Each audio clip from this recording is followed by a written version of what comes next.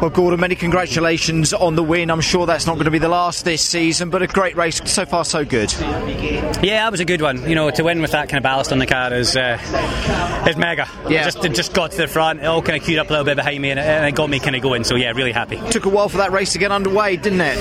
There's so much confusion from start to finish. Even in the end, we were out of laps, and I never even got the checkered flag. So I kept on going for kind of half another lap until they were like, yeah, it's definitely over. So yeah, all good. It didn't take you long to get past Tom, though. He had obviously the maximum ballast on board, but once again, yours with the weight on it coped well with it, didn't it? It did really good. You know, obviously 66 on board mine, so a lot of weight on mine, but I just seemed to have a better balance than did Tom, and he had a better balance than me in the first one. It just shows you how close it is. It certainly is. Gordon, well done. Top man. Thank you. Fantastic.